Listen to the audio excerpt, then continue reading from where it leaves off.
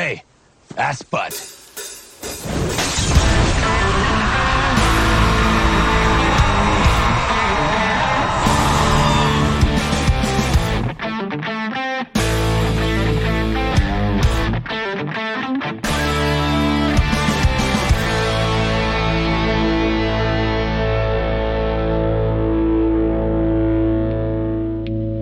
Shut up, you idiot. Hey y'all, Rochelle here. And Lynn.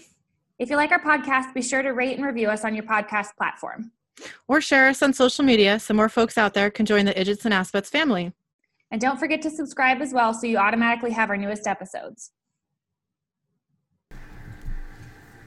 Hi. Hi. We're still together. We are. Yes, in the room. I mean, okay, we've done this before. All right. We have. We have so many times. Okay, today we are talking about season 11, episode 1, called Out of the Darkness Into the Fire. Yeah. All right. So, I very much remembered this episode, actually. I did remember this one, surprisingly. Yeah. I don't know why. Maybe this is where, maybe just from season, 7 to 10 was kind of like a... Who knows what happens when? I don't remember, yeah. And then, maybe from now on I'll actually, remember things, because I've seen it somewhat more recently. Right. Yeah, that makes sense. Yeah, I remember, who the big bad is or what the big bad is for every season now, mostly, and, yeah. Yeah. So, okay, so we start out with Dean standing in the darkness cloud that was sort of spreading at the end of the last episode. Cloud. That's right. Ooh, a foul wind blows. Yep. I've talked about that haiku before, right? Yep, I was going to say. Okay, so he looks around in his darkness cloud and sees a woman standing in front of him.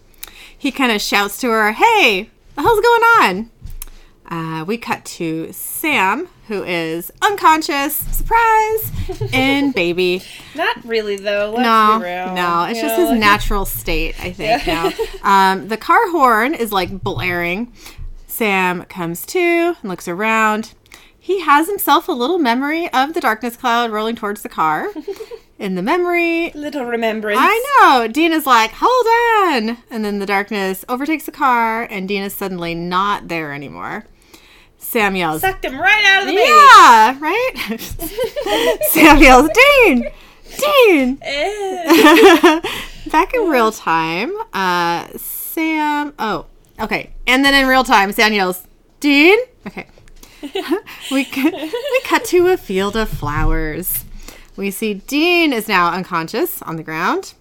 Sam comes walking up the hill and sees him. He hurries over and yells, "Hey, hey!" Dean wakes up, and then Sam says, "You okay?" Dean says, "Yeah, where's the car?" That's the most important question to him. Oh my God, where's baby? Yeah, of all the things that just happened, I'm going to freak out. What's going on with the car? Yeah, all right. Sam says, "It's about a mile away." Dean says, "What?" Sam says, "Seriously? The darkness hit. You disappeared. You remember none of this?" Dean thinks back to the darkness cloud. In his memory, he's in baby with Sam as the darkness cloud is approaching. Dean yells, "Hold on!" The evil fog, if you will. That's right. Then Dean sees the woman from the darkness right outside the car, and then suddenly he's standing in front of her. Back in real time, Dean says to Sam, "She saved me." Sam says, "What? Who?" Dean says, "The darkness." And then we get our opening title sequence. Yeah. Oh, I don't know why you think she saved you. That doesn't really make sense to me. Saved you from what? Being unconscious and baby like Sam? That's not you still got unconscious, dude. I never really understood that. I know we'll have more flashes to them in this cloud, I think. I'm pretty sure, so maybe they have more words that explains what that means. There I don't know. But also at the same time, I still never got it. Yeah. It didn't... I'm hoping it gets explained later, because, it seems weird. Yeah, I don't know. Yeah. Okay. So we cut to a short time later. Sam and Dean are almost back to baby. Sam says, wait a second. What do you mean she saved you? Well, here we go. Okay. Dean says, you were there. When the storm hit, everything went dark. Sam says, yeah, but you just disappeared from the car. Dean says, Dean says, I don't even remember that. Sam says, well, I don't remember some woman pulling you out. Dean says, well, what do you want me to say? Okay, I was in the car, and then I wasn't in the car. I was in the field, and she was there. Ooh la la. I know. Sam says, and she told you she was the darkness. Dean says, no, she was wearing a name tag. What do you think? She thanked me. Sam says, for what? Dean says, setting her free. And you don't think that's suspicious at all? Sam says, you didn't set her free. I set her free. Dean says, does it matter? I mean, yeah, you said the spell, but I had the mark, so lock and key. I like that they're fighting over. Oh, jeez. Okay. Sam. He would be the key. Anyway. Sam says, so what? Now she feels indebted to you or something? Dean says, I don't know. She's a darkness. Does she feel anything? Sam says, and that's all she said? Thanks? Dean says, yeah, she was weird, but she had this energy about her, this focus. But yeah, not a talker. Sam says, so we know Jack. Dean says, well, we know what she looks like, and we know that she's evil. The question is, what does she know? I mean, she's been locked away since the beginning of time. Does she even know what a cheeseburger is? God, that's your first question. Out of all the things that you could be asking right now, that is what you are most concerned about, is if somebody has experienced a cheeseburger. That's right. Like, yeah. Oh boy. Dean says, all I know is that we set her free, and we're going to put her back in, no matter what it takes. Then Dean gets some baby, which still has a tire stuck down in a pothole. Dean looks back at the tire and says, what the? Just going to let me get in my car? Sam says, you were on a roll. Also, what was I supposed to do? Like, I know. Here, let me just, like, I don't know. Yep. So we cut to a shed on someone's farmland. Cass is hiding inside, remembering his last moments with Crowley. In the memory, he's in the brewery. Cass comes at him. Wait, no. That doesn't make sense. Oh, okay, yeah. Sorry. He's in the brewery. He's in the abandoned brewery, and Cass comes at Cass. This is going really well. Cass comes at Crowley with his angel blade out. Crowley says, don't, please. Cass tries to get him, but Crowley blocks the blow and says, you think you can kill me? But Cass knocks Crowley onto the ground and stabs him in the back with the angel blade. So we cut to real time outside the shed. Sorry, my notes are all fucked up here. I'm just making shit up, I think. You're good. Yeah, that's what we've come to. Outside the shed, a short distance away, a hunter and two kids check out a dead dog on the property. So they split up to search all the buildings. We see the memory again, but this time we see that Crowley...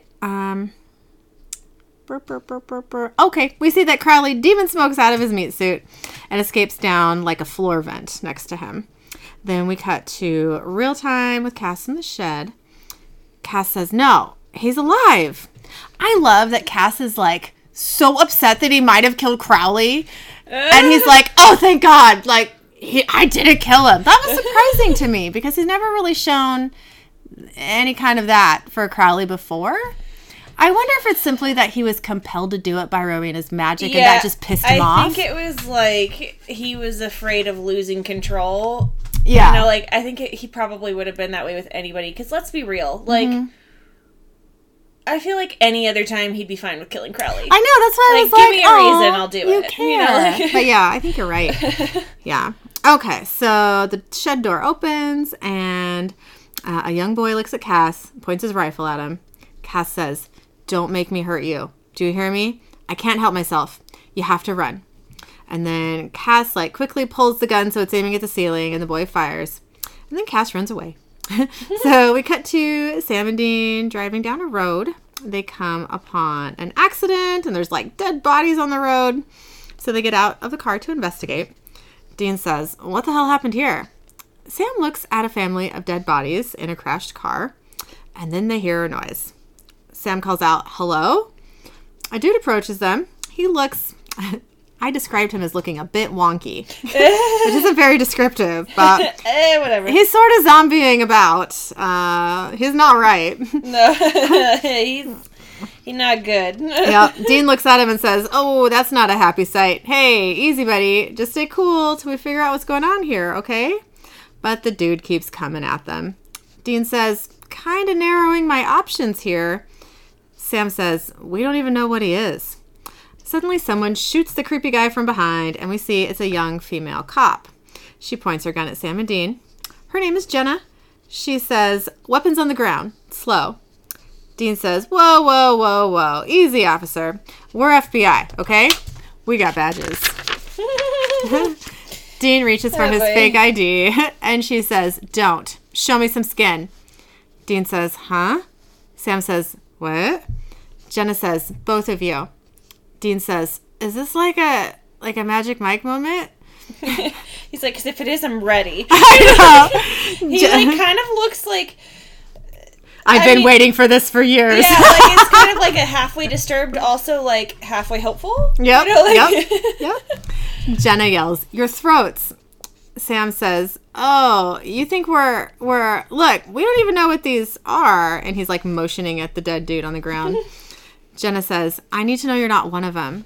Dean says, "One of what?" Jenna says, "Let's go." Dean says, "Okay, all right, look, see, huh?" And they both kind of pull their collar down to, show that they don't have, okay, forgot to mention the wonky guy apparently has, I don't remember seeing this on him actually, but like the black tendrils coming up his neck. Did he have that? He did, yeah. Okay. Yeah. Okay, so, zombie guy, black tendrils up his neck. They kind of look like veins, but they're not really with the veins. It kind of like reminded me of like Leviathan, kind of. Yeah. But not, because the Leviathans didn't have the veins, but they had like the black goo. Yeah. So I was like, oh, there's another sort of black goo. Yeah. Yeah. It's a cool look, but yeah. Okay. So they show Jenna their necks. Jenna says, "Good. Let's see those IDs." She is bracing herself against a crashed car, and we see that her side is like heavily bleeding. Dean says, "Yeah, well, all right, take it easy, okay?" He gestures to Jenna's wound and asks, "Bad guys?" Jenna says, "Rebar. I sought cover. I fell." Let's just take a moment to think about the rebar. We're not going to say anything about the rebar, but we're going to take a moment to think about it. No spoilers, but fuck. We'll just call this the first rebar. Okay. Dean says, "Okay, why don't you just tell us what happened here?" Jenna says, 911 reported a family in distress. I arrived to find several hostels? Both are right and yet wrong right now. Yeah, I know. I'm like, okay. Now that I think about it. I know. Yeah. Hostile, maybe hostels for plural and hostile for singular. I don't know, man. Okay. Is there a difference between like the feeling and the descriptor for a person? I don't know. I don't know either. Okay, well, she finds several attacking said family. She says, "Oh God, it was horrible." Dean says, "How long you been on the job, deputy?" Jenna says, "Okay, 3 weeks."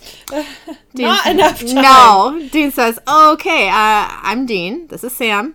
Just breathe, okay? Speak plain. What happened?" Jenna says, "They killed them all." Sam says, "Who?" Jenna says, "Road crew. It was like they were rabid dogs. I fired off a warning, but they didn't stop. Dean motions to all the dead bodies and says, "You killed all these?" Jenna says, "I knew some of the boys, but they didn't look... Something was wrong.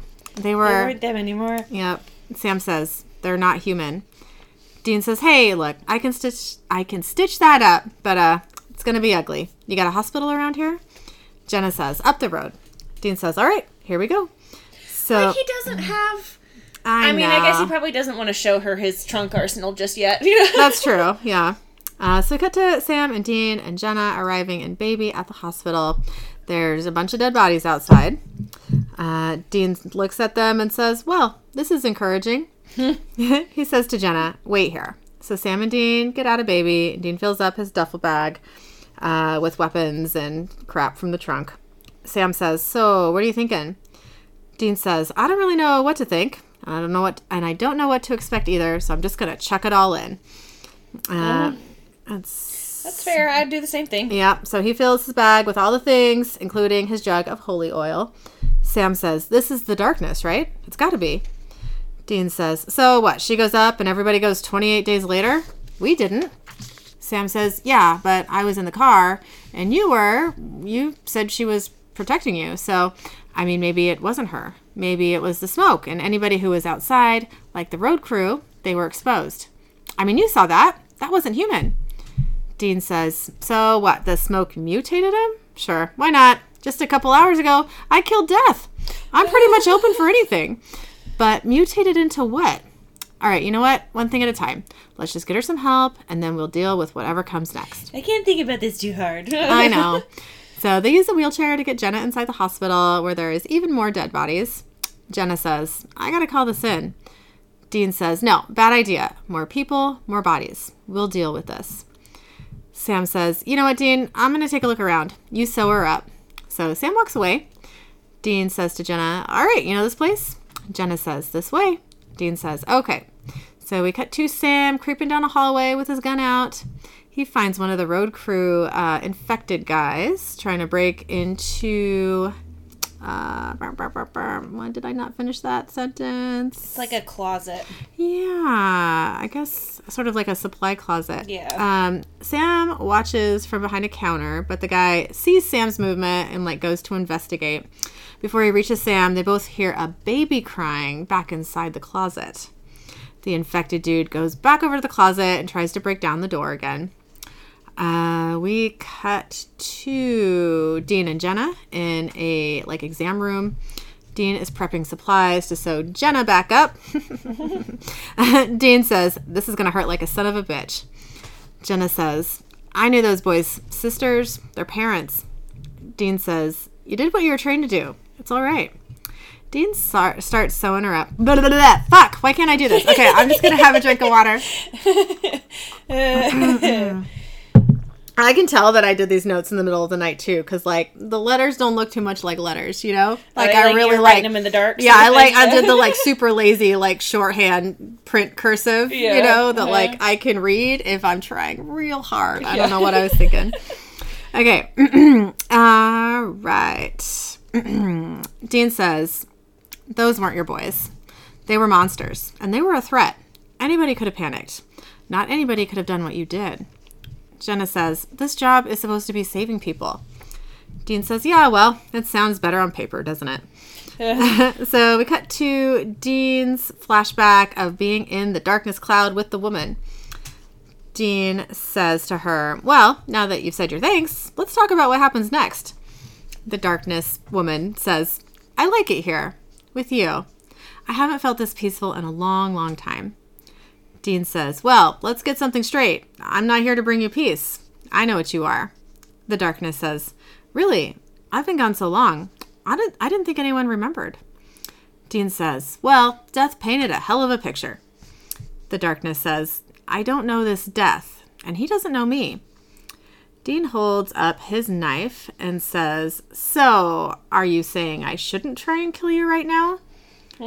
I was like, are you flirting, Dean? That sounds like flirting words, but okay. Yeah. The darkness says, am I saying that?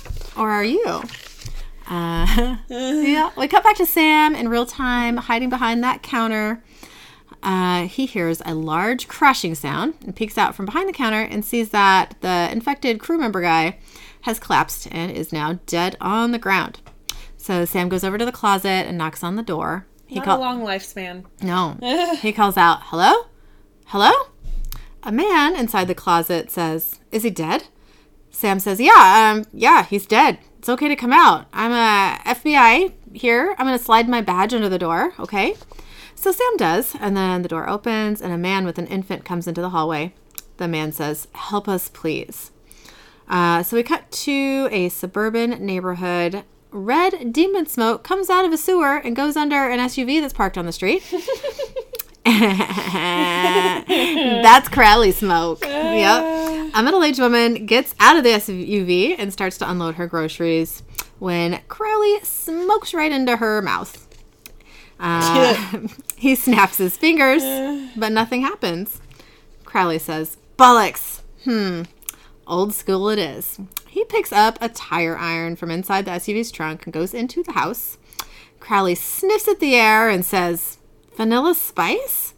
A man yells from downstairs, Marn, down here. Crowley says, and then walks down the stairs to find 3 people hanging out. They're all middle-aged. One is Marn's husband, and the other 2 are like a married couple. Crowley asks, what's going on? Marn's husband says, you just sit your tush down, okay? Just let me get this out. I've been thinking a lot about what you said, and I know I lost my chickens when you put it out there, but it's not every day that your wife tells you that she wants to watch you get a party started with your best friends. I mean, am I right? Crowley, I couldn't, but that's fine. Crowley looks at the other married couple and goes, go on. Martin's husband says, so I slept on it and I prayed on it, and then it came to me. YOLO! That's... I feel like that's not something that you pray about. Also, like, I feel like that's not something that you would do with your best friends. That would be like, hey, somebody that I don't know so I don't ever have to look at them again. If it gets awkward, like...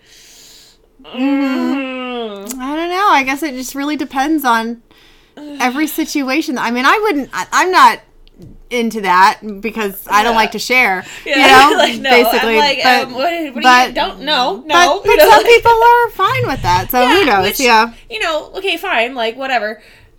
I just, like, I feel like it would be weirder with somebody that you know really well than somebody that you didn't know, but maybe that's just me. I don't know. Yeah, maybe that's good for them though. Maybe that's less weird. I don't know. Yeah, I don't know. I don't know how that all works. Crowley says YOLO. The other dude in the room, whose name is Dale, says, you only live once. Crowley says, don't. Dale says, sorry. Martin's husband says, so I called Dale, and he said, Dale yells, HE double hockey sticks, yeah! Martin's husband says, Dale ran it by Deb. Deb, who is the other woman in the room, says, we were only going to get buffet anyway. Martin's husband says, and here we are. I didn't think I'd be this nervous, but Dale says, hey, don't worry. We'll be gentle. Not. Oh my God. Deb says, oh, Dale. I'm like, that got weird. Martin's husband says, anywho, it's your day, birthday girl. You just say go, and heck, we will light this candle. If it wasn't weird before, it's weird now. It's super weird. Deb notices the tire iron that Crowley is holding and says, Marn, everything okay with the car? Crowley says, oh, it's fine. Just fine. And then Crowley sets the tire iron on the floor. We cut to the exam room in the hospital. We're with Dean and Sam and Jenna, the man from the closet, and his baby. The man's name is Mike. Mike says, the doc said it was going to be a tough birth, but Janie, she stepped up. The twister hit, the power went out. She just kept on going. No drugs. Just pushed out this little dewdrop like she was nothing. Okay, like she had a choice. I know, like... You can't just be like, oh, the power's out. Let's hold on. Let's suck that back in. Yeah, Like, no, that's not how that we'll works. just pause here until, okay. He says, then Janie started bleeding. They tried, but you think they know how to stop something like that. Jenna says, I'm so sorry, Mike. Dean says, you think you could tell us what happened here? Mike says, I went outside to collect myself. A truckload of them pulled up. Sam says, the road crew? Mike says, they didn't say nothing. They just went off attacking folks like they were possessed. I tore back inside to get this little one. I found that supply closet and, been there since. I could hear him, though, tearing through the halls. Doctors, nurses, they didn't care. Sam notices that black vines are creeping up Mike's neck under his skin. I know. I kind of like this Mike guy. He motions at Dean so that Dean sees his neck and then asks Mike, you said the road crew went nuts. Did any of them come after you? Mike says, yeah, a few of them. Sam says, did they cut you or bleed on you? Mike says, they did. Jenna says, I don't understand. What are you saying? Dean says, saying that whatever this is, it might be transmittable. Jenna says, what? We don't even know what this is. Now you're saying it can be passed on? Mike says, he's right. Anything is possible. I know. He says, I can feel it inside. Something's happening. Excuse me. Dean says, how long has it been since you were attacked? Mike says, 3-4 hours. The real question is, how long till I become like them? We cut to Cass hiding in some trees on the side of a road. Close by are a bunch of cop cars. Cass starts to pray. He says, brothers, sisters, I know I have no right. I have no standing to ask you anything, but these are desperate times, so I must ask. I confess my transgressions, and I will accept whatever punishment you dole out. Now, I ask you to help me. Please, save me from doing worse. We cut back to the hospital room. Dean says, well, you know where I stand. Jenna says, no, you're not. You can't be serious. And if he goes out there, they'll kill him. Dean says, so we just wait around for him to kill us? Oh, yeah, that's a plan. Yeah. Oh, thank you. Yep. Sam says, or we just wait for him to die. There was a, whatever you want to call it, a rabbit attacking the closet door, and he just died. These things have a shelf life. Dean says, I can't believe what I'm hearing here. Jenna says, no, he's right. We lock him up. We find a cure. This is a hospital. Dean says, yeah, well, call it a hunch, but I don't think we're going to find this in the medical books. I don't think anybody's ever seen this before. Yep. Mike says, I didn't open that. Blah, blah, blah, blah, blah. Mike says, I didn't open. Oh, fuck. Mike says, I didn't open up that closet door to find a cure. Dean says, look, Mike, I'm sorry, but this is untenable. I can't say that word. Untenable. Mike says, I know. That's why I thought maybe we could make a deal. I'll go find someplace quiet and lay low until this is over, and you save my baby girl. Dean says, yeah, you got yourself a deal. Mike says, and I thank you for that. I truly do, but I wasn't talking to you. He looks at Jenna and says, I know you. I've seen you in church since you were knee-high. Please. And he gives the baby to Jenna, who says, I don't even own a guinea pig. I don't think that's a good idea. Yep. Mike says, there you go, little girl. There you go. Thank you. Thank you all. And then Mike hurries out of the room. Dean says, why do I get the feeling this is going to bite us in the ass? He says to Jenna, you good? Jenna says, oh, yeah, aces. Dean says, all right, let's gear up. Sam says, that might be tricky. Sam looks out a window and sees another car of infected people pull up to the hospital. Jenna says, what's he doing? Sam says, Dean. Dean says, we made a promise. Sam says, to do what? Charge out there? Guns blazing? We don't even know how to kill them. Dean says, she does, pointing to Jenna. Chest, right? I'm guessing heart. Jenna says, this is madness. Dean says, no, that is madness. This is horse sense. Jenna says, save Mike's baby, but shoot Mike. Tell me where that makes sense. Sam says, look, we can just wait for them to die. Dean says, and how long is that? And when they infect others, how long is that? No, we stay here. That baby dies. Wait, that doesn't make sense. Oh, okay. We stay here. That baby dies. We did this, Sam. Okay? We broke it. We bought it. You know there's no other way. Dean's phone rings, and he answers and says, where the hell are you, Cass? Cass says, I'm okay. Dean says, you don't sound okay. Cass says, Dean, I am fine. Besides, what I have, you can't help me. Dean says, what do you mean, what you have? Cass says, just please tell Sam Rowena escaped with the Book of the Damned and the Codex. Dean says, okay, forget Rowena. Where are you? Cass says, now, you tell me. The mark. Dean says, oh, really? You're worried about me after everything that I've... Cass says... This was the whole purpose, dumbass. Yeah. Cass says, Dean, is it gone? Dean says, yes, I'm good. I mean, I'm not great. Cass says, makes two of us. Dean puts Cass on speakerphone and says, and Cass says, this is good news. Sam says, hey, Cass. Cass says, Sam. Dean says, okay, your turn. Talk to us about the darkness. Cass says, why would I talk about the darkness? Sam says, because it's free. Cass says, no, that can't be. Sam says, removing the mark opened some kind of lock. Dean saw her. Cass says, the darkness is a woman? Dean says, well, that's what I know. Dean says, well, that's what we're asking you. We were hoping you could tell us what kind of DEFCON screwed we are. Cass? Cass hears a sound nearby in the trees and says, Sam, Dean, goodbye. It may be some time before we see one another again. And then he hangs up. Dean says, wait, Cass! Jenna says, FBI my ass. We cut to Cass in the woods. There's 2 angels come and greet him. They've got their angel blades out. Cass says, brothers. We cut back to... Sure are looking kind of spiky. I know, right? That's right. We cut to Crowley in Marn's house. We see the bodies of Dale, Deb, and Marn's husband. They're all naked and dead. And there's a large bowl of blood on the table. 2 demon minions wait nervously until Crowley walks into the room, still in Marn's meat suit. Crowley says, took you long enough. Minion number 2 says, we came as soon as you called. What do we call you? Crowley says, King. And what about the other white meat suit? Minion number 2 says, secured.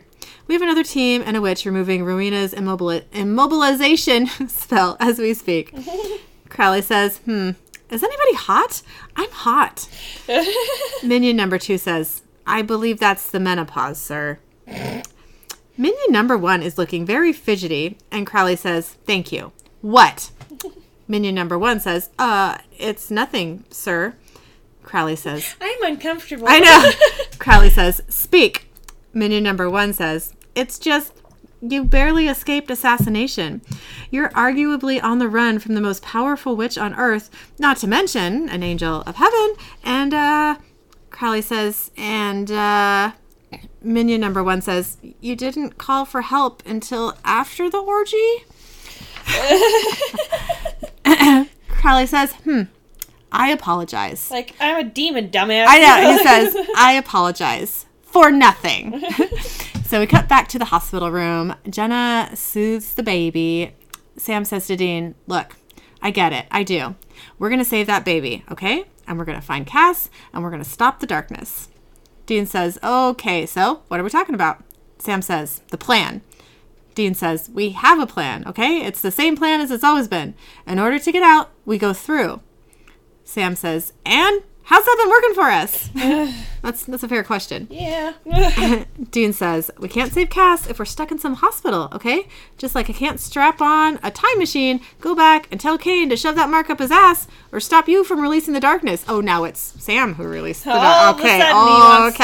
Yes. That's interesting. Dean says, now, have we made mistakes? Yes. Hell yes. And we can analyze each and every one of them over a couple of Frosties when we're old and farting sawdust and out of this room. Right now. I've told you the story. I know I've told you. Have I said it on the podcast about my friend from college who was lactose intolerant? Yes. Yes, you have said it on the podcast. Old man farts. Yep. I need some water after that. Excuse me. Farting sawdust. I know. It's a visual.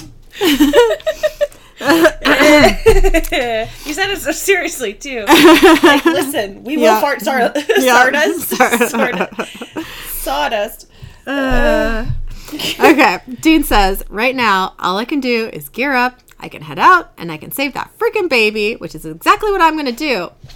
Sam says, when did we forget how to do this? Dean says, what? Sam says, Dean, if we don't change right now, all of our crap is just going to keep repeating itself. You could have said this seasons ago, Sam. Just saying. No, really? Dean says, okay, I don't even... What? Sam says, this kill first, questions later. What happened to us? Hunting things? We're good at that. Sure, we're great at that, but that's only half of the bumper sticker, man. I love that. Dean says, Sam, I am trying to save that baby. Sam says, and what about the others out there? Dean says, you mean the ones trying to kill us? Sam says, I mean the ones that are sick, the ones that are dying. Dean says, yeah, who won't rest until they've infected us all. Sam says, so we just forget about a cure? Dean says, what cure? Jenna's cure? And he holds up the shotgun. Sam says, there is always a cure. You just have to want to find it. Dean says, yeah, how are you going to find it if you're dead? And around we go. Sam says, saving people means all of the people, Dean, not just that baby, not just each other. I unleashed a force on this world that could destroy it to save you. Dean says, and I told you not to. Jesus Bitch. Christ, I know. Sam says, and I do it again. In a second, I would do it again. And that is what I'm talking about. This isn't on you. It is on us. We have to change.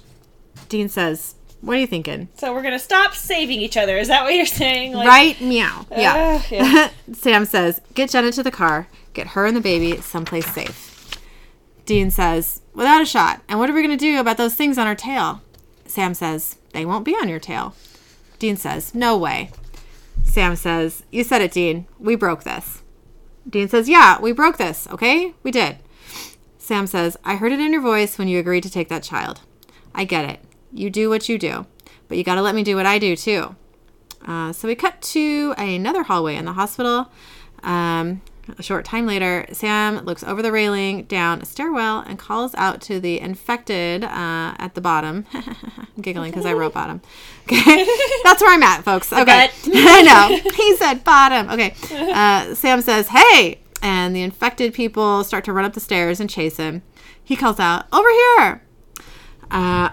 Dean whispers to Jenna, come on, and they sneak out the other way. Sam yells to the infected, come and get me, you sons of bitches. And then he locks himself in like a dark supply closet, and the infected people outside start pounding on the door. He turns around and finds that he has locked himself inside with an infected woman, and she attacks him. Sam slits her throat, but gets her blood all up in his face and his mouth. Yep. Grody. The other infected folk break down the door and kind of pin him against a shelf. He says, don't do this. Let me help you. But they start sniffing him and then just turn around and walk away. Leave the closet. Like, which sucks for him. Yeah. Really. Yeah. So we like, oh, I am. Okay. Yeah. I'm fucked. You know, like, yeah. So we cut to the hospital entrance. Jenna and Dean have almost made it out when they are confronted by a very infected Mike. Dean says, come on. Mike struggles to speak, but he finally manages to. He says, the baby. Jenna says, no. Mike says, the baby.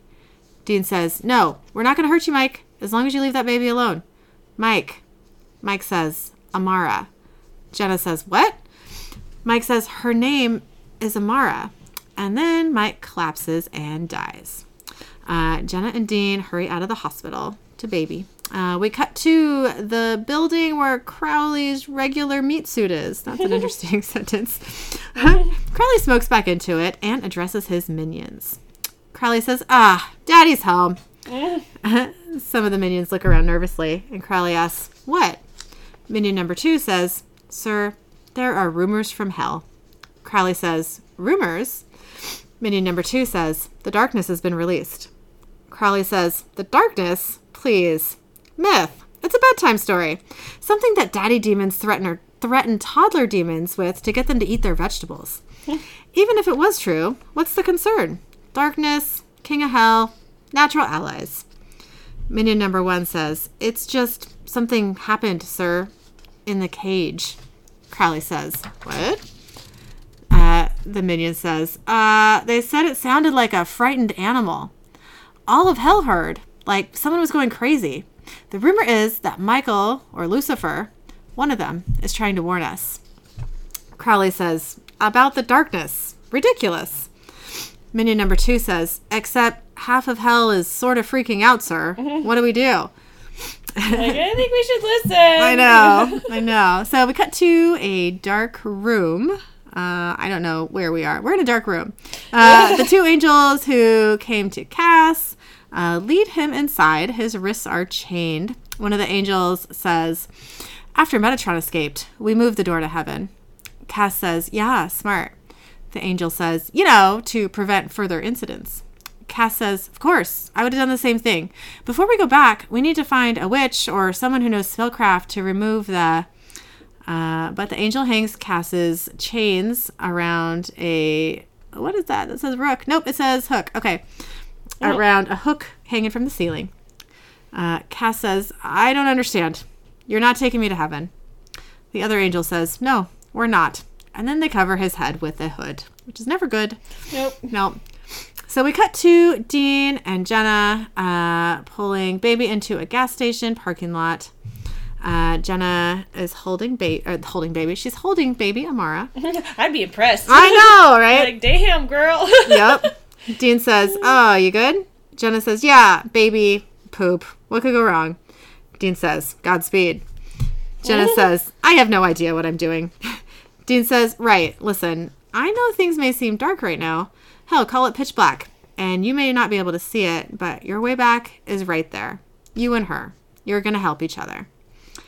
Jenna says, joy comes in the morning. Dean looks really confused. And Jenna says, my grandma leads a Bible study. Dean says, well, let's go with that.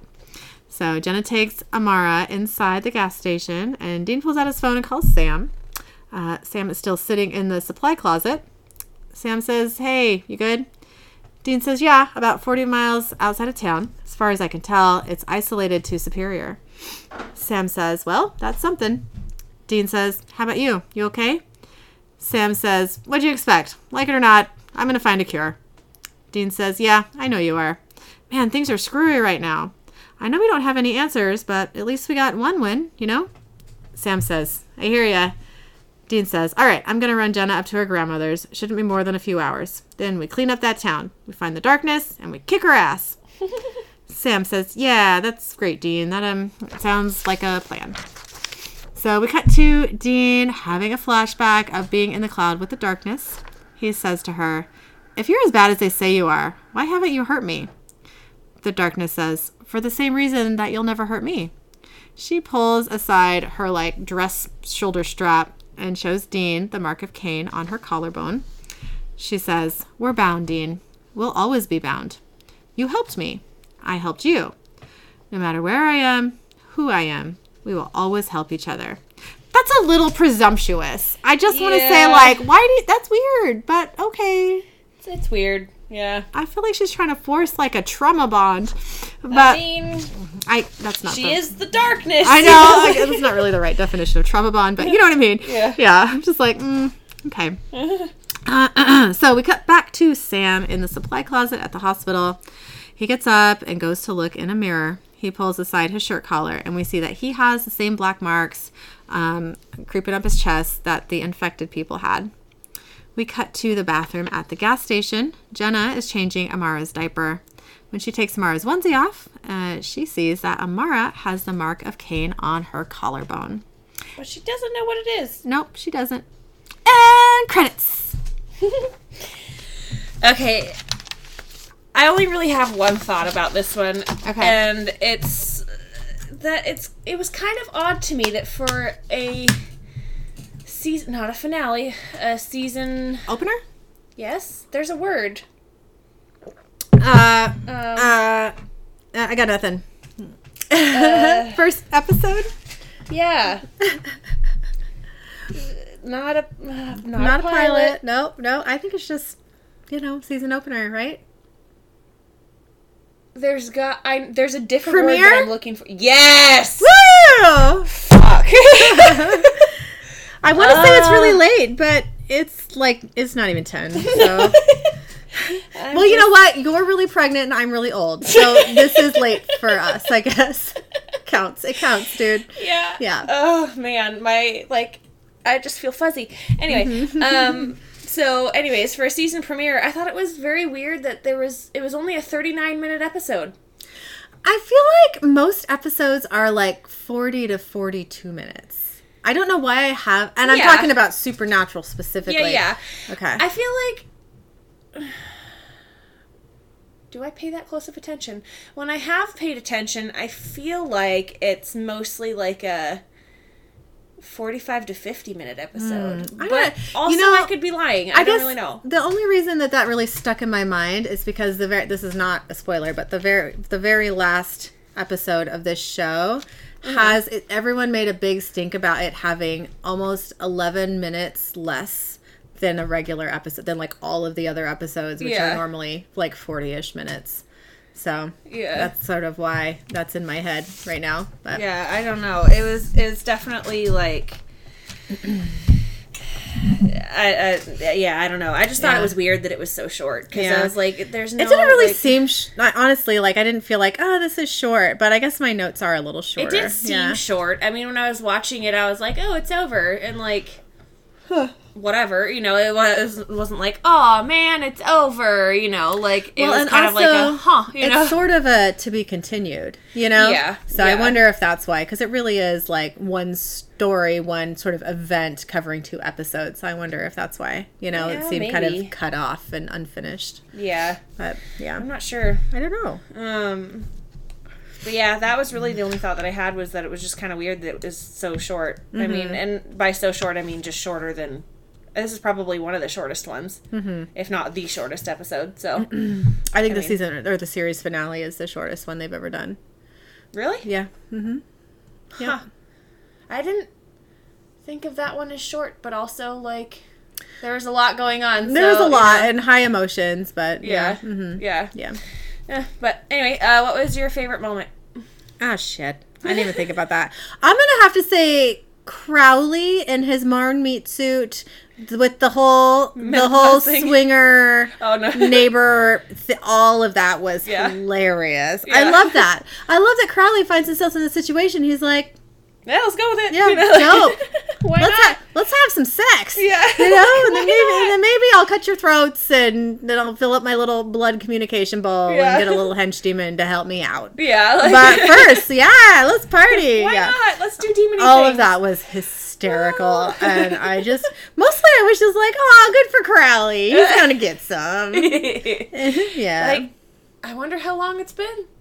Right? It could either have been like 8 years or 5 minutes. You never know with him, you know? And that's great. Like, yeah. Has it been eons or has it been seconds? You know, like. But yeah, I mean, get it, you know? Yeah, so, whatever. Yeah, what was your favorite moment? Farting sawdust. Yeah. It is quite the visual. I could, like, for some reason, especially Dean farting sawdust just seems like hilarious to me. Yep. Like, just old dusty man farts. Yeah. Like, I wouldn't want to be around when they happen, but, like, also hilarious. Yeah. So. Yeah. Yes.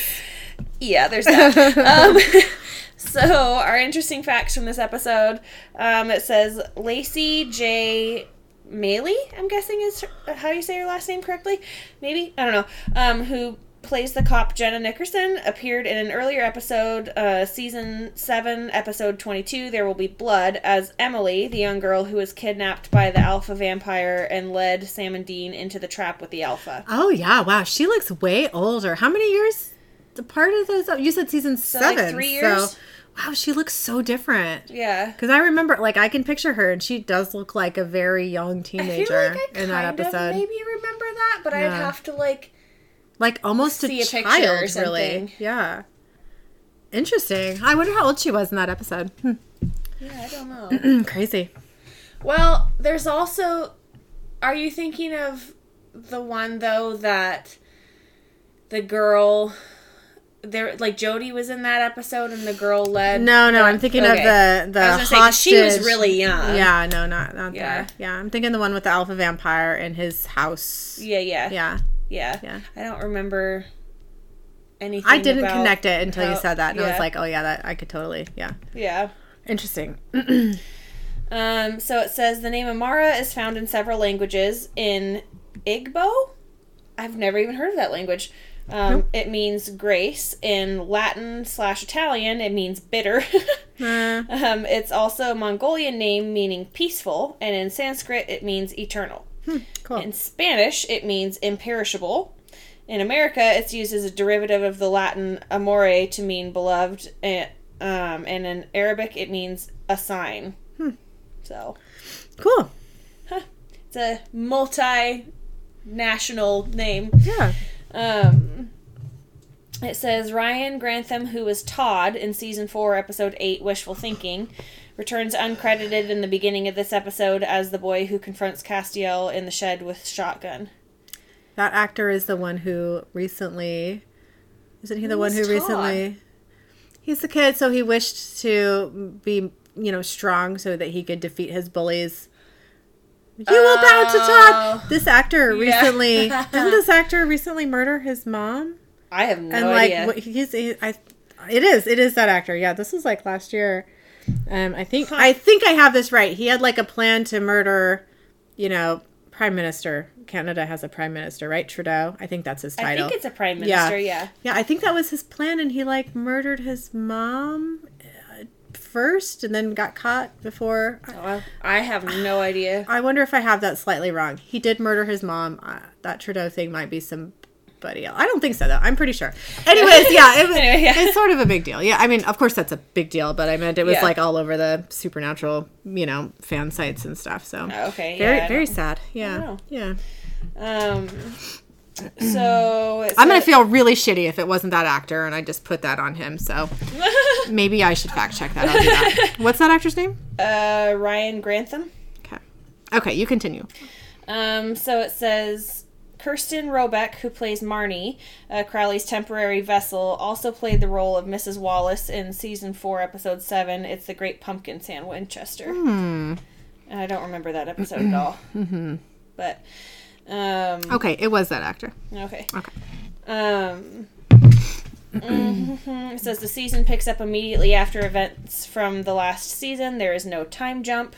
Which usually there is a little bit of one. Usually, yeah. But whether it's a week or whatever, It says Emily Swallow, who plays Amara, and Misha Collins, who plays Castiel, have both appeared in the TV show Ringer, playing Detective Elizabeth Saldana and Dylan Morrison, respectively. I never watched that show. I've never even heard of it. So,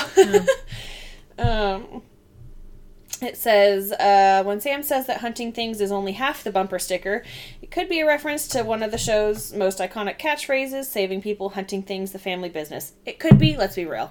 It is. It fucking is. Yeah, and I love that that he said that, because that was kind of hilarious. Yeah. Because I've seen that bumper sticker. It's on everything else too. That's right. Yeah. Yeah. I have that on a sweatshirt. Every time I hear the saving people, hunting things, I always think of shaving people and punting things. Me too. And I'm super happy about it. I have no idea where it came from. Okay, that is the special effects crew or whatever for the show Supernatural. That's their YouTube channel. That's the name of their YouTube channel. And a lot of times... you must have just told me that, because I haven't seen that before. Oh, you must have told me that before. Yeah. No, I think I've sent you a couple. I mean, this was back when the show was on. Like, the last few seasons, they started putting, like, bloopers from their, from their work from the show on before episodes are airing, sort of as teasers. So, yeah, that's their YouTube channel. I've seen all the bloopers for the different seasons, but... Not the ones that go on the blooper reel. It's just, like, they're, That's the only thing I've seen, I think. Yeah, you should look it up. It's hilarious. Yeah, there's just little short things. You had to have told me... Fuck. I think I sent you a couple of the videos, but that was so long ago. Who even knows? All I remember is the shaving people and punting things, and that's all. Every time I hear that now, I'm like, that's not what it's supposed to be. And also, I don't even know where I got this from, but it's in my head every single time I put that freaking sweatshirt on. Yeah, they're pretty funny. It says Lena. There is a nod to the movie The Usual Suspects. I don't understand the Lena part before that, but that's fine. It says Crowley says the darkness is a myth, a bedtime story told to demons to get them to eat their vegetables. In the movie Verbal, Kent says Kaiser Sose, is that what you said? Yeah. Is a myth, a bedtime story told to kids. Kaiser Sose! God, I love that movie so much. It is sort of, of course, we have the Kevin Spacey problem of it all, but I love that movie. That is such that is like the ultimate, like, epiphany movie, plot twist epiphany at the end. It's got such amazing actors in it. Fuck, that movie is, damn. Like, nothing will ever be that like shocking twist epiphany, you know, at the end. I don't know. They did that so well, especially for like an early 90s movie, you know? Yeah. I think I might have heard of it, but I honestly couldn't tell you like why, you know, even. Like, yeah, it's a fantastic movie. And fuck you, Kevin Spacey. But there we are. Okay.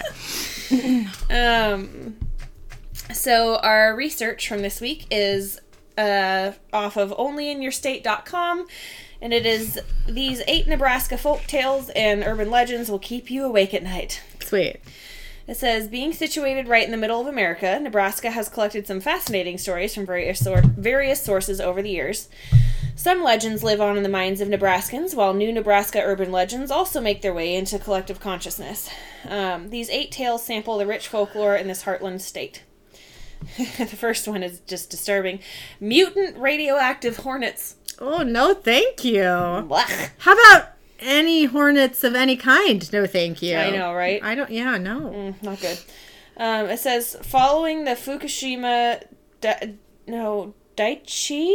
Is that how you say it? I don't know. Nuclear disaster. Plenty of urban legends popped up regarding radiation-related horrors reaching the mainland U.S. in 2013, a rumor arose that giant Asian wasps had made their way to central Nebraska. Also, like, during COVID times, we had the murder hornets, so I feel like this might be kind of the same thing, or similar anyways, you know? Just giant Asian wasps, you know? As legend goes, the radioactive hornets had been exposed to radiation and grew to 4 times their normal size. Ugh. They were said to be extremely aggressive and to have venom 2,000 times stronger than their non-mutated cousins. Although the Asian hornet is very large and produces venom strong enough to kill a human after repeated stings, they did not gain these attributes from radiation exposure. Moreover, no Asian hornets have ever been spotted in Nebraska, and they certainly haven't killed anyone here. But that... I wonder when that was written. I know. I don't know when that was written. But also, like... I think it was in Washington that the murder hornets were a thing. I don't know if they were anywhere else. I only heard about them here, but I'm not positive that's just... I heard about it because I live here. You know? So that was in our news. Yeah. But that was like a recent thing within the last few years, yeah. I mean, it was sometime... Was it 2020 that it started? 2021? I think 2021, and then you heard about it a little bit last summer, too. Yeah, because 2020 was, like, very COVID-y, right? And then 2021, I think, was, like... That was the year that, like... There was something each month that was new that was happening. You know, like the murder hornets. And then there was, what else? I can't even remember what the other things were. But there was like, I saw so many memes and all that sort of stuff for so long about like, okay, what's next month going to bring? And like, you know, and it was like literally every month there was something new. Yeah. But. Yeah, I blocked it all. It was a fucking nightmare. I can't remember. I just remember the murder hornets. Yep. But, so the second one is the legend of Blackbird Hill. It says, the Blackbird Hill legend is a heart-wrenching story of lost love. It starts out with a young couple, who were deeply in love. The young man was to travel abroad for a short period before returning to marry his young lady. However, he was shipwrecked during his journey and took nearly 5 years to find his way back to America.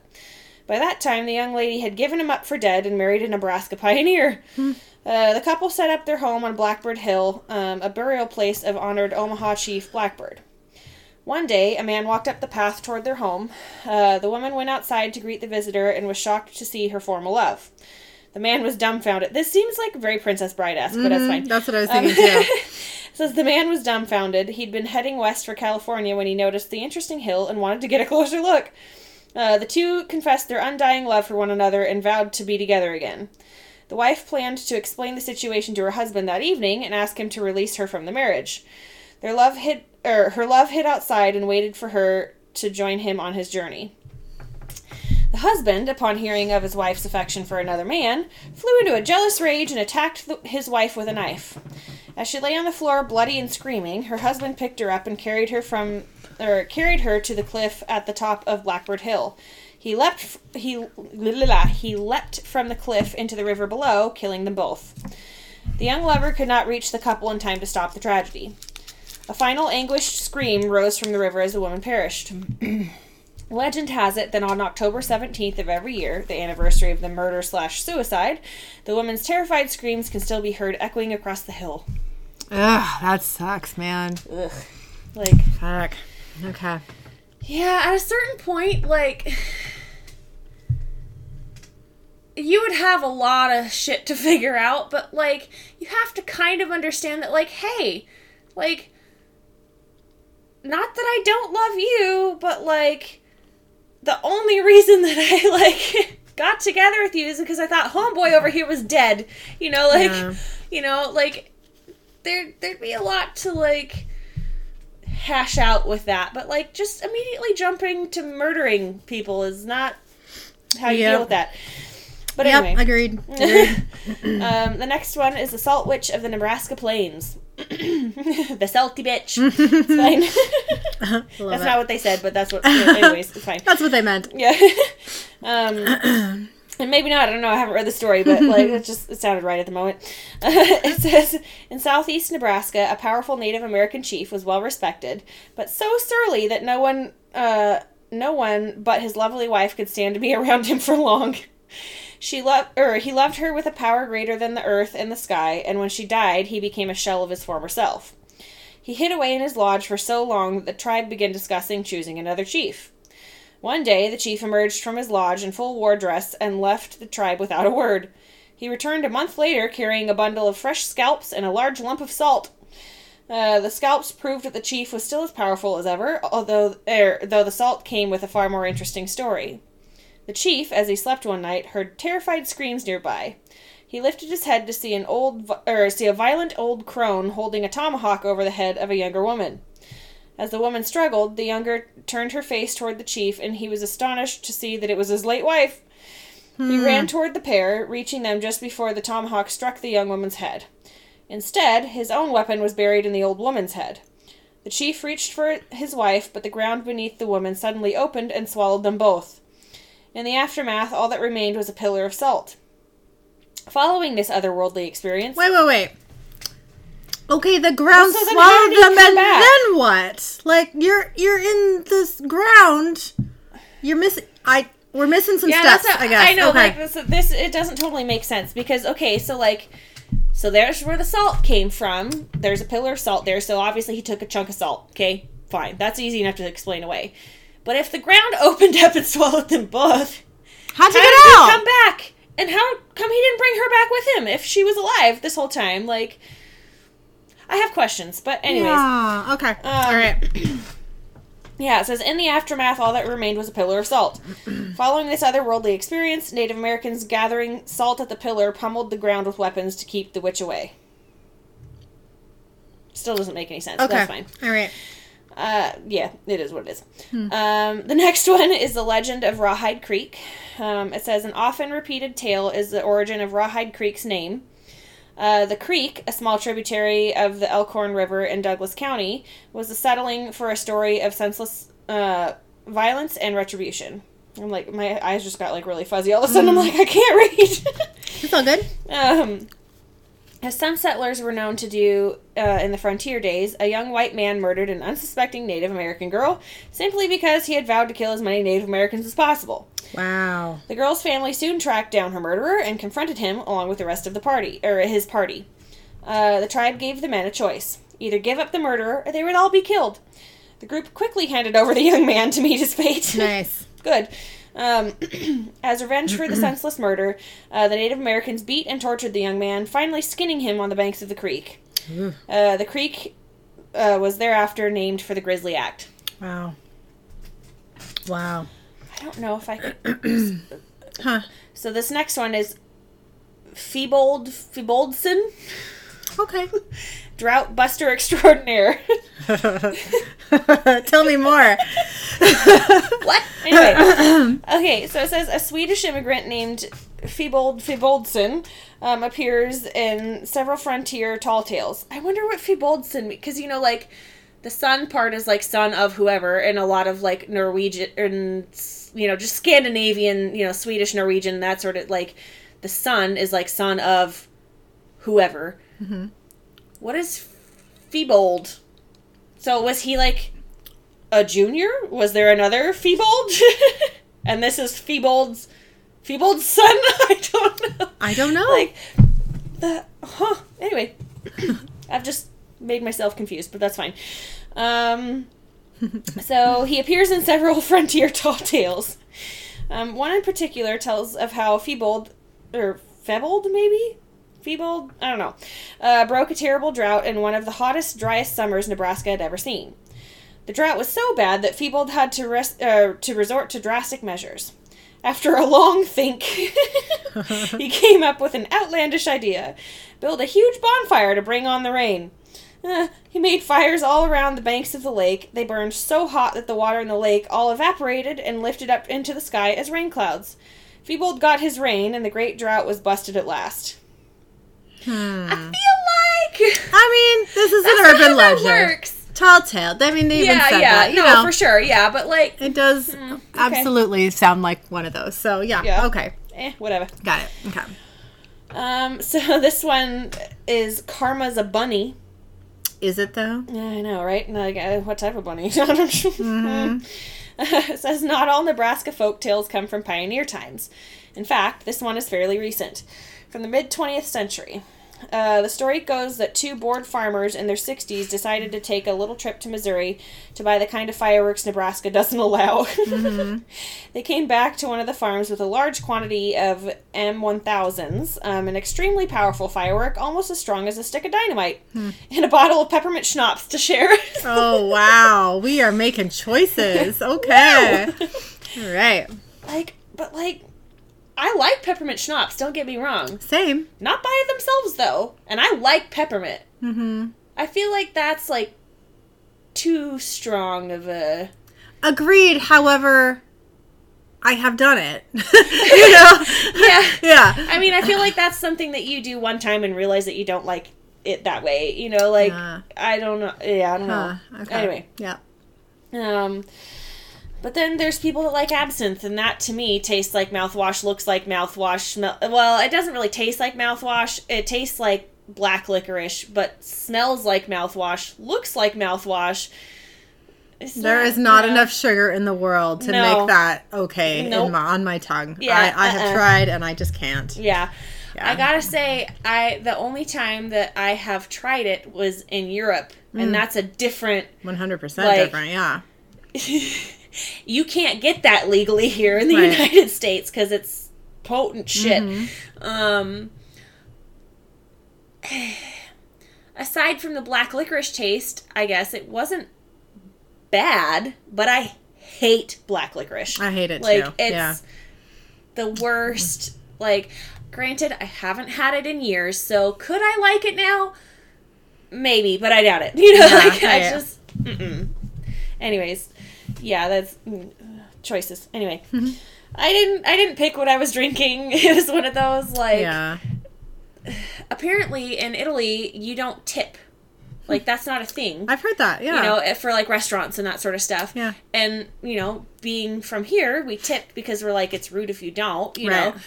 And the guy was very thrilled with it and was like, "You gave me too much money," and we're like, "No, that's your tip." And he's like, "What?" And we're like, "That's for you for serving us because you did a good job. You must be Americans." Yeah. No, he was like, "Thanks," and brought out this huge bottle of absinthe and just started pouring shots. That's sweet. Okay, and so I tried it and I was like, "This looks interesting.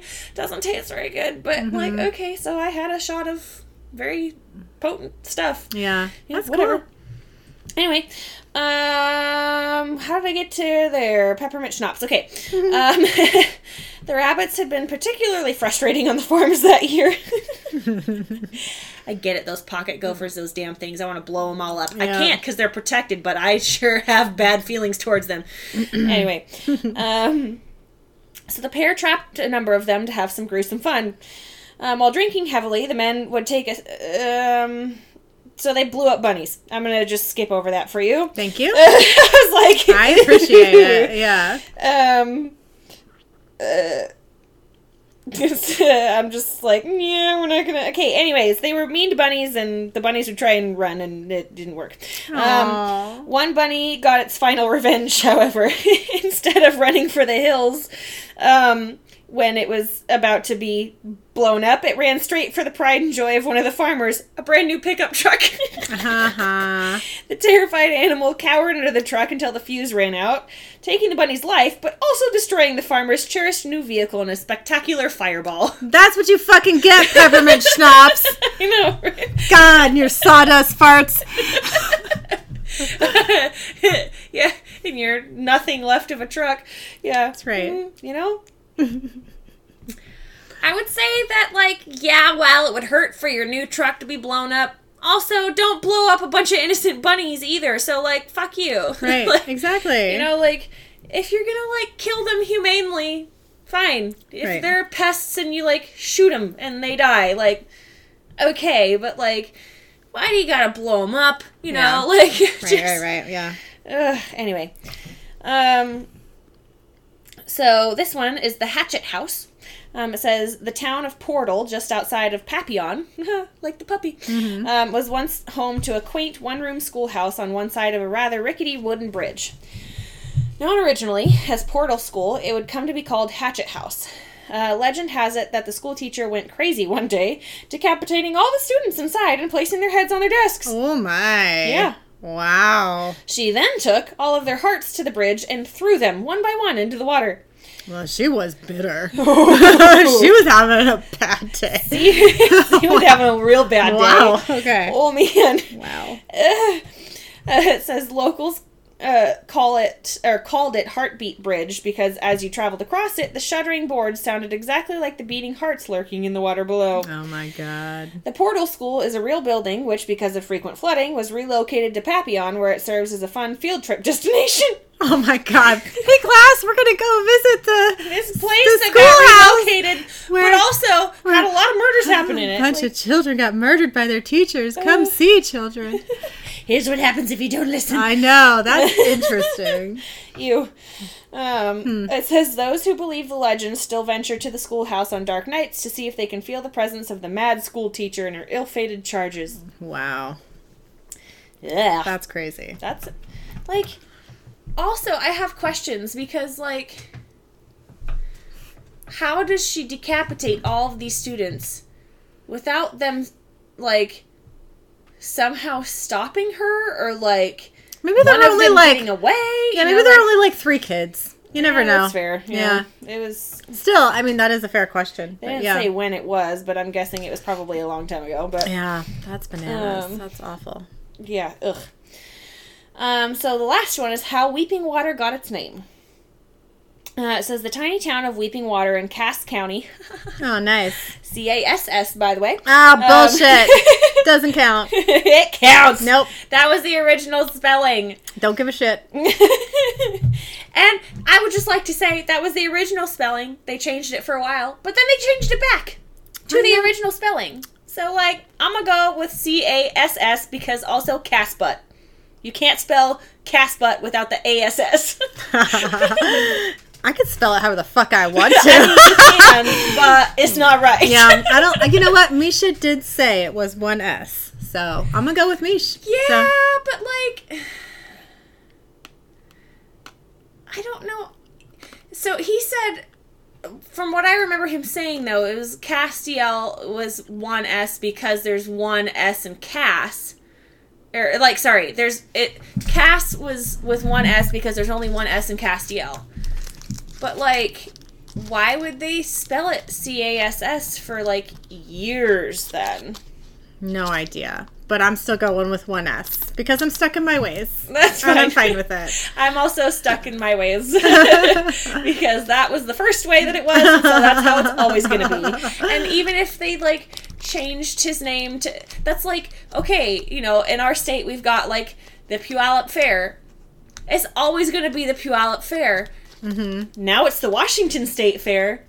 Fuck that. It's the Puyallup Fair, and you cannot tell me anything different. Yeah, you know, I agree with that. It's like the, you know, Westfield Mall or whatever. No, it's South Center. Mm-hmm. Like, yep. No, you can't have it be this name for this long. No. Anyway, so, you know, that's just kind of how I roll anyway, but that's fine. Even if they would have only done it the one time in one episode that he was first in, that would be how I would spell it. So that's fine. Also, because I write his name so frequently, it's easier to write one S. it's just me being lazy and taking that shortcut. But when I think the word Cass in my head, there is inevitably just one S. I don't know. That's just the way. That's the way it happens in my mind. I always think of two, except for if it's Castiel, then I think of one. Mm-hmm. So, whatever. Yeah, anyway. It's weird. Cass County, shares its name with the creek that runs through it. The rather poetic name stems from a tale of a tale of sadness. A Native American legend tells of a war that broke out between two warring tribes. One had stolen a daughter from the other, and the only answer was to battle both for the life of the girl and the honor of the tribe. I'm sure she loved that idea.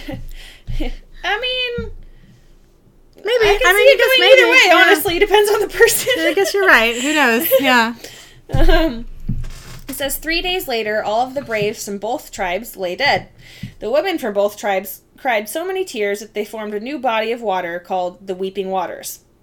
All of these stories have been, other than the obvious fables like the Salt Witch, have been researched by various interesting parties and are all found to be nothing more than urban or rural legends. But that's not to say that you shouldn't repeat them every chance you get. Ooh. Who doesn't love a good story? Interesting. Okay. Huh. But yeah. Wow. So that's our research. That was pretty cool. Some Nebraska fun. Yeah. I mean, I think we're in Nebraska in the next episode too, but I don't remember us really being in Nebraska before too much. I mean, it's probably happened, but at this point, Kentucky, I cannot remember. Yeah. Not Kentucky, Kansas. I'm still stuck on the whole, Middle Earth Kentucky caves thing. Yeah. Oh, man. If you guys haven't listened to the outtakes, I feel like, I don't know if we're you're welcome or I'm sorry. Yeah. I mean, maybe it's probably both. A bit of both. I don't know, but there's some weird shit. It's fine. That's fine. So, bird sacrifices. There's that. What was your Idjit or Ass Butt moment from this week? Okay, this was actually a few months ago. Okay, so I had to go to a doctor appointment, and this doctor was at the hospital. So I'm trying to find a parking spot. This hospital has lots and lots of parking lots outside. I try and stay away from parking garages because I am a hazard and a nightmare in those. I am no. At least you know, I guess. I don't know what I'm doing. I don't know which way I'm going. I don't know how to get out. I'm just not good in those. I hate them. Yeah. It's not all right. So if there's an outdoor parking lot, that's what I'm doing, right? Yeah. And this hospital has many of those, so that's great. Okay, so I am looking for a parking spot. I'm stopped. I need to go left or right. Okay? Mm-hmm. Lots of cars, mostly full. Okay. So I look left. Nothing, but again, full. So I need to kind of inch forward to keep looking, right? Mm-hmm. Nothing coming from the left. I look to the right. I'm still, inch, stop, inch forward, stop. Mm-hmm. As I'm looking to the right, a car honks at me. I look to the left, and there's now a car right there honking at me because I'm inching forward. I get the whole scenario. It looks like I'm about to go. Fine. Yeah, okay, but I'm not mad. Know where to go. Yeah. Yeah, I'm just that's fine. I'll stop inching forward so you can go past. Mm-hmm. Not a huge deal. I'm not offended. Yeah. Whatever. It is what it is. Yeah, so this guy drives in front of me. Sure. I'm okay, yeah, hey, I see you. I've stopped. Yeah. He's screaming at me so loud that I can hear him. I can't hear what he's saying, but I can hear him screaming, and I can see the rage on his face and the eye contact we're making. I can hear him through his closed windows and mine because it's raining. That's how loud he's screaming at me. Yeah. And just the rage on his face. I'm holy crap. I'm going to keep inching forward so that I can continue looking. There's cars blocking the sides. I'm not just going to blindly go, I didn't, but okay. I mean, I do see his point of view, but you need to scream at me that loudly? Just because you're taking a little bit longer than what he would also, there was no almost collision at all. That wasn't. Somebody was having a freak out. And we're at a hospital. I can imagine that maybe you're there for a very stressful reason. But still, also, don't be an asshole. Okay, so that happened. Just because you have let me just put this out there to, like, anybody who's listening.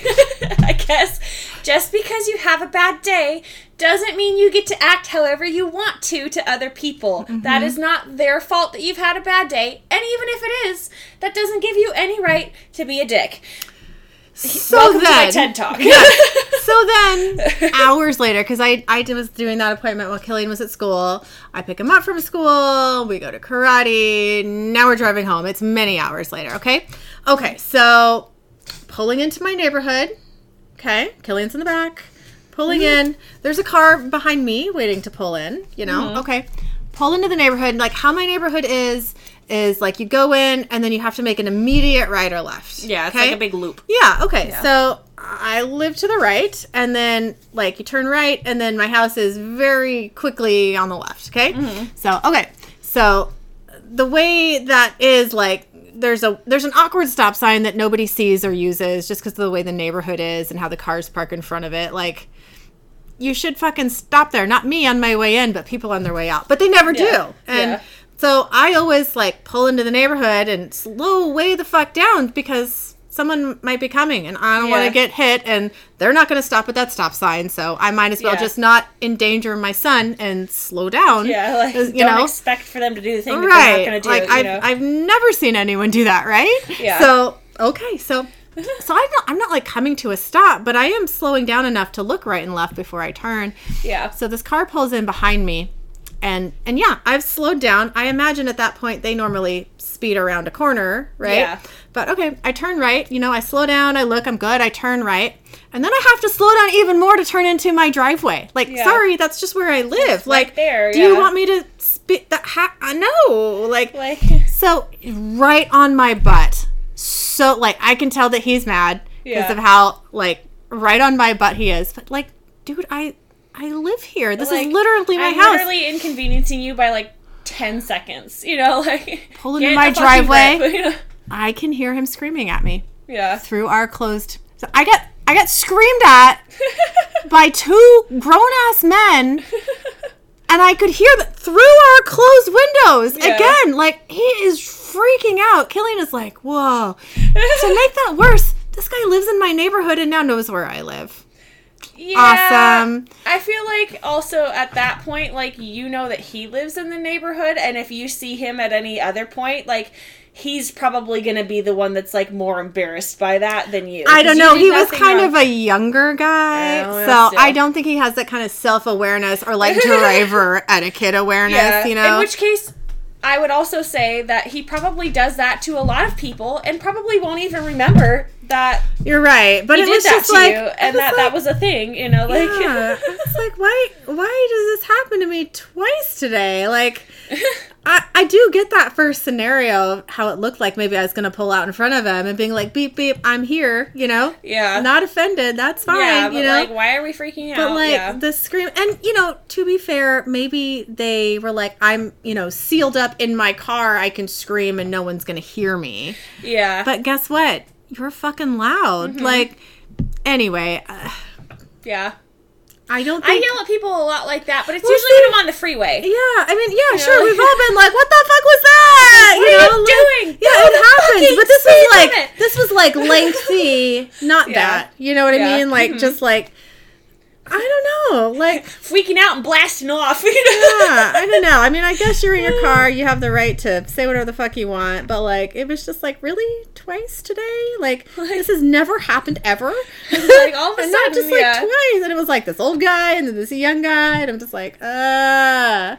So anyway, you just met two ragey people that day. Yeah. That's really what it is. Guess what? It made me feel bad. And then I had to, like, do some explaining to Killian about why that guy was screaming at me. You know? So it was just like, I was like, I just turned in my driveway and made sure I didn't hit anybody. Like, my bad.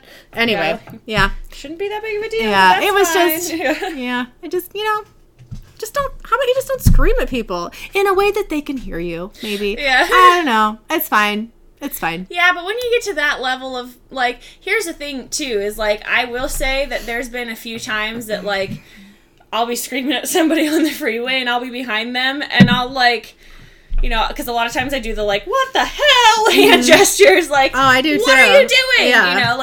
And, like, I kind of hope that they see it, you know, like.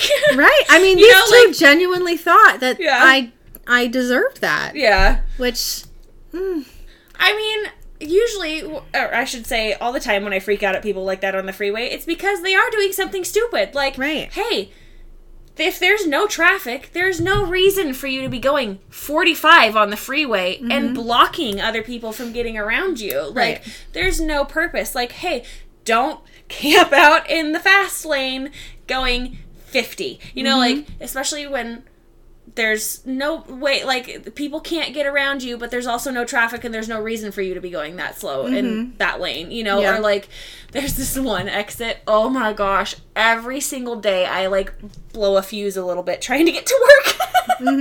Because there's this exit, or entrance, I guess, onto the freeway, that it's, like, 2 lanes that merge into one, and then they merge onto the freeway. Okay. Even if there is nobody else in those 2 lanes to merge onto the freeway or on the freeway, people cannot figure out how to go the speed limit. It's baffling to me. Like, I don't understand. Like, okay, you see that there's cars going 60 and over in this lane, going along their merry way. You can't pull up going like 40 and expect them to all stop around you, swerve around, try and, like, you know, not have to slam on their brakes to get away from you and, like, all that sort of stuff. Like, and, like, 95%, I'm, like, not even exaggerating a little bit, like, 95% of the people using that entrance to the freeway, like, cannot figure it out. And I don't get it. And it, clearly, I'm, like, even just, like, thinking about it right now, you know? But, like, I yell at people pretty much every day on my way to work because I'm like, you stupid sons of bitches, go the speed limit. It's not that hard. Put your foot on the pedal. You know, like, oh my God. Anyway, So, I get the rage, but I don't I mean, like, if somebody hasn't done anything, like, I don't understand that, but. Yeah. And again, like, that first scenario, like, I could see how you thought that. Maybe if you actually waited 1 second, you would see that that wasn't the case. But again, I'm not going to be offended if you're like, beep, I'm here. I mean, sure, we all have to do that sometimes. That does not offend me. I would rather you let me know that you're there than hit you. You know, like, that's fine. But just like, I don't know. That second scenario made the first one worse for some reason, you know, that I was just like, it's like I could have gotten over with one of them, but not both of them. You know, I have to slow down to turn into my driveway. I just do. Sorry, I'm not gonna just speed in there and go through my garage, like, you know. I bet you slow down to turn into your driveway. Like, there's no way to do it any differently. Like, there's just no way. But, you know, it's fine. It's all fine. Couple of stupid ragey people that just happen to both land on the same day. And I think I just didn't love that, like, you're screaming and yelling at me and now you know where I live, you know? Like, is anything gonna happen? No, because you were clearly the asshole, like, there, teenager, you but know, like don't love that, you know? But anyway, what was your age harassment moment? So Maisie got spayed, right? I was kind of waiting for this one to see, like, how it all played out, because I was like, there might be more to the story. I don't really know. So, Maisie got spayed, right?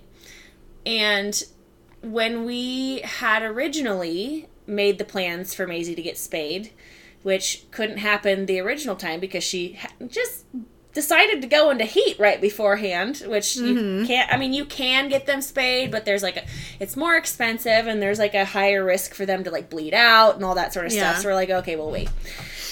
Anyways, so when we made the original plans, it was still for a Monday, and Travis was going to take off. So he was going to go, because he goes into work super early, so he was going to like leave work by the time that I left for work, because I don't go into work until like 11 or 12 most days. So he was going to take off like a half day, 2 days. So he's really only taking off 1 day at work. So somebody could be home with her for the first at least 4 days. Right. So that way she doesn't, you know, mutilate herself or, you know, whatever. Anyway. And you could keep track of her, like, pain meds and all that. Right, And so, you know, it was a whole nightmare because they don't give you pain meds or sedation or anything like that anymore for those sorts of things because there's such a problem with people taking those that like that's they really don't depressing. give them to you until your dog is in pain, and then you have to call them and be like, hey, I do need these pain meds, you know. And that's the thing is like I kind of wonder like how many people don't. They're just like, oh, it's a dog, it's fine, they'll be fine, and like don't get the pain meds that they should, you know, because the doctor doesn't give it to them and it's an extra step, you know, like I don't know, whatever. Anyways, but all of that upsets me. Yeah, it's just kind of like, okay, but like we told you we have a very, very active dog. Like at the very least, give us some sedation meds, if not pain meds. You know, like she's not gonna stay still. She's gonna hurt herself. Yeah. Like, so within like 2 days of all of this, we've had to call the vet twice for both pain meds and sedation meds because they gave her like a pain shot that sedates her for like 24 hours, but like after that it wears off and you got nothing, right? So anyway, so there was that on top of it all, but Travis decided that he was just gonna go to work like normal when on, you know, the time when we actually did get her set up to get spayed, and it was on a Monday, and like my bad thinking that like, hey, this is what we planned last time, so this is what should be happening this time, even though it's a different week, you know, like, anyway, so he got a little stubborn about coming home from work and was like, oh, well, I'll be home at, you know, 1:30 or 2 if I can. Okay, I was like, so she's going to be by herself for 2 hours. Like, you can't, you know. And like, okay, it's fine. We've worked it all out. Was it frustrating at the time? Yes. Did anything horrible happen? No. Still, you know, like, whatever. Okay. But, so he gets home and she doesn't have her collar on or her cone on because she's ripped it off. Right. Because she was in her cage by herself for 2 hours, all kind of still a little bit loopy and like, you know, trying to, I'm sure, like, what's going on? This hurts or this is itchy or whatever sensation, you know? And so he gets home and like, and way later than that too. So not until close to 3. Because he couldn't leave work, I guess. Okay, fine, whatever. But like, he comes home, she doesn't have a cone on. Doesn't really look at her from what I can tell, because when I looked at her when I got home, she was kind of oozy on her cut, right? And I'm like, or on her incision. And so I was like, okay. But when I get home from work that night, she still doesn't have her collar on. He's been wandering around the house all day long. Oh yeah, I'm watching her. Not watching her. Because immediately within 10 minutes of me being home, I catch her trying to lick herself multiple times. Right, when I'm sure she's been doing that the whole time. And she's been doing that the whole time, I'm 100% sure, you know. And so, you know, it wasn't too bad, but the next day it was kind of red, still a little oozy, and I was like, I called the vet and I was like, here's the thing, like, you know, it's red, and it's more red than it was, and it's kind of oozy, so, like, I don't know if she needs to come in, if that's, like, normal for the stage, since it's only been a couple days, like, I don't know, you know, like, I know wounds for people fairly well, and I feel like they don't ooze like that unless there's an infection, but that's fine, you know, whatever. Right. Anyway, so he has to take her in, because I can't, because I have to work, right, and so he goes in, and just like, oh, okay, it's fine, whatever, so, okay, fine, it wasn't a big deal, like, whatever, but like that whole thing just kind of pissed me off, and like, am I a little bit extra crazy right now? 100%. No, you know? That would piss anybody off. Oh no, yes, but like, you know, okay, fine. And so then on top of it all, the internal stitches that they gave her apparently don't dissolve for like close to 6 months. So she's still got those, and you can feel them under her skin. Okay, fine. So like 2 weeks after all of this, she seems to be doing better and like not a big deal, and we kind of start running her a little bit again. But when you start rubbing her, when you start running her, there starts to be friction from the stitches rubbing on her skin, even though it's healed on the outside. Like, it's kind of like worn it down a little bit and opened it a little bit. It's like, oh, great. And so she ends up with this, like, hard lump on there that's, like, getting bigger, you know, and I'm kind of like, okay, and it's starting to ooze a little bit, and I'm kind of like, does she have a hernia because she's like been exercising even just a small amount, like I don't know what's going on. So we had to take her in again, and like apparently it was from the stitches that were rubbing and caused irritation, got infected. Okay, fine, whatever. And I'm sure she was licking it on top of that, because at that point it had been like 3 or 4 weeks, so she didn't need the cone anymore. She was healed up until that point. But anyway, so it was just a nightmare with that dog getting spayed, and I'm so glad that we don't have to do it again, because it was just like one thing after another. And then in the meanwhile, all the I think I already talked about Hunter getting his like junk infection because he's been digging in the yard and getting stuff shoved up in there, and it's like so like this whole time, so I literally went to the vet like